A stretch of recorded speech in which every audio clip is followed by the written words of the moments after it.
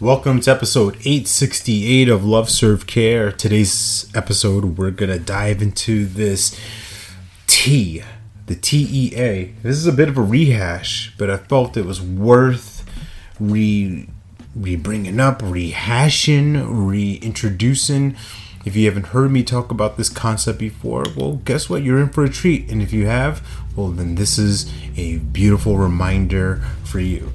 So when I talk about the T, I am talking about this acronym T.E.A. The T, the time, energy, and attention. Where I have experience in my coaching career and just in my life in general is whatever I put my time, energy, and attention towards, I find that things are created how I would like, or that serve me, or that are supportive for other people. If I put the time into my relationship with Sarah and the kids, I focus a good amount of energy and pay attention to things, usually things work out pretty well. And by well, I mean they feel seen, they feel heard, they feel validated, they feel connected to me, and same way me with them.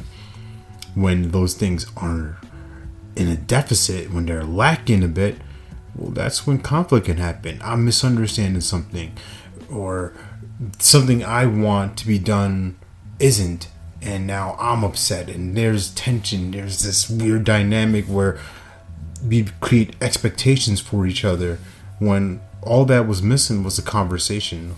And with conversation, what does that require? Time, energy, attention. Do you see where I'm going with this? And the same thing applies for building a business. There's a lot of times where I have conversations with coaches and they're like, man, I want to have this, but such and such is in the way. That thing may feel like a real obstacle. And I'm not discounting that. I'm not shaming them. I'm not making you feel wrong. Here's another opportunity. What if we shift time, energy, and attention towards client creation? What would that look like? Would that be something of service for you, for your business, for this person and their opportunities? Possibly. How will we find out? Have a conversation. Spend time with that person. Give this person energy and attentive listening, and you might find out something that you didn't see the first time. So, all that said and done, tea time. Time for tea. Enjoy it. Drink it in. And share it with other people. The cup continues to run up over. So remember, you're born to live your life in abundance.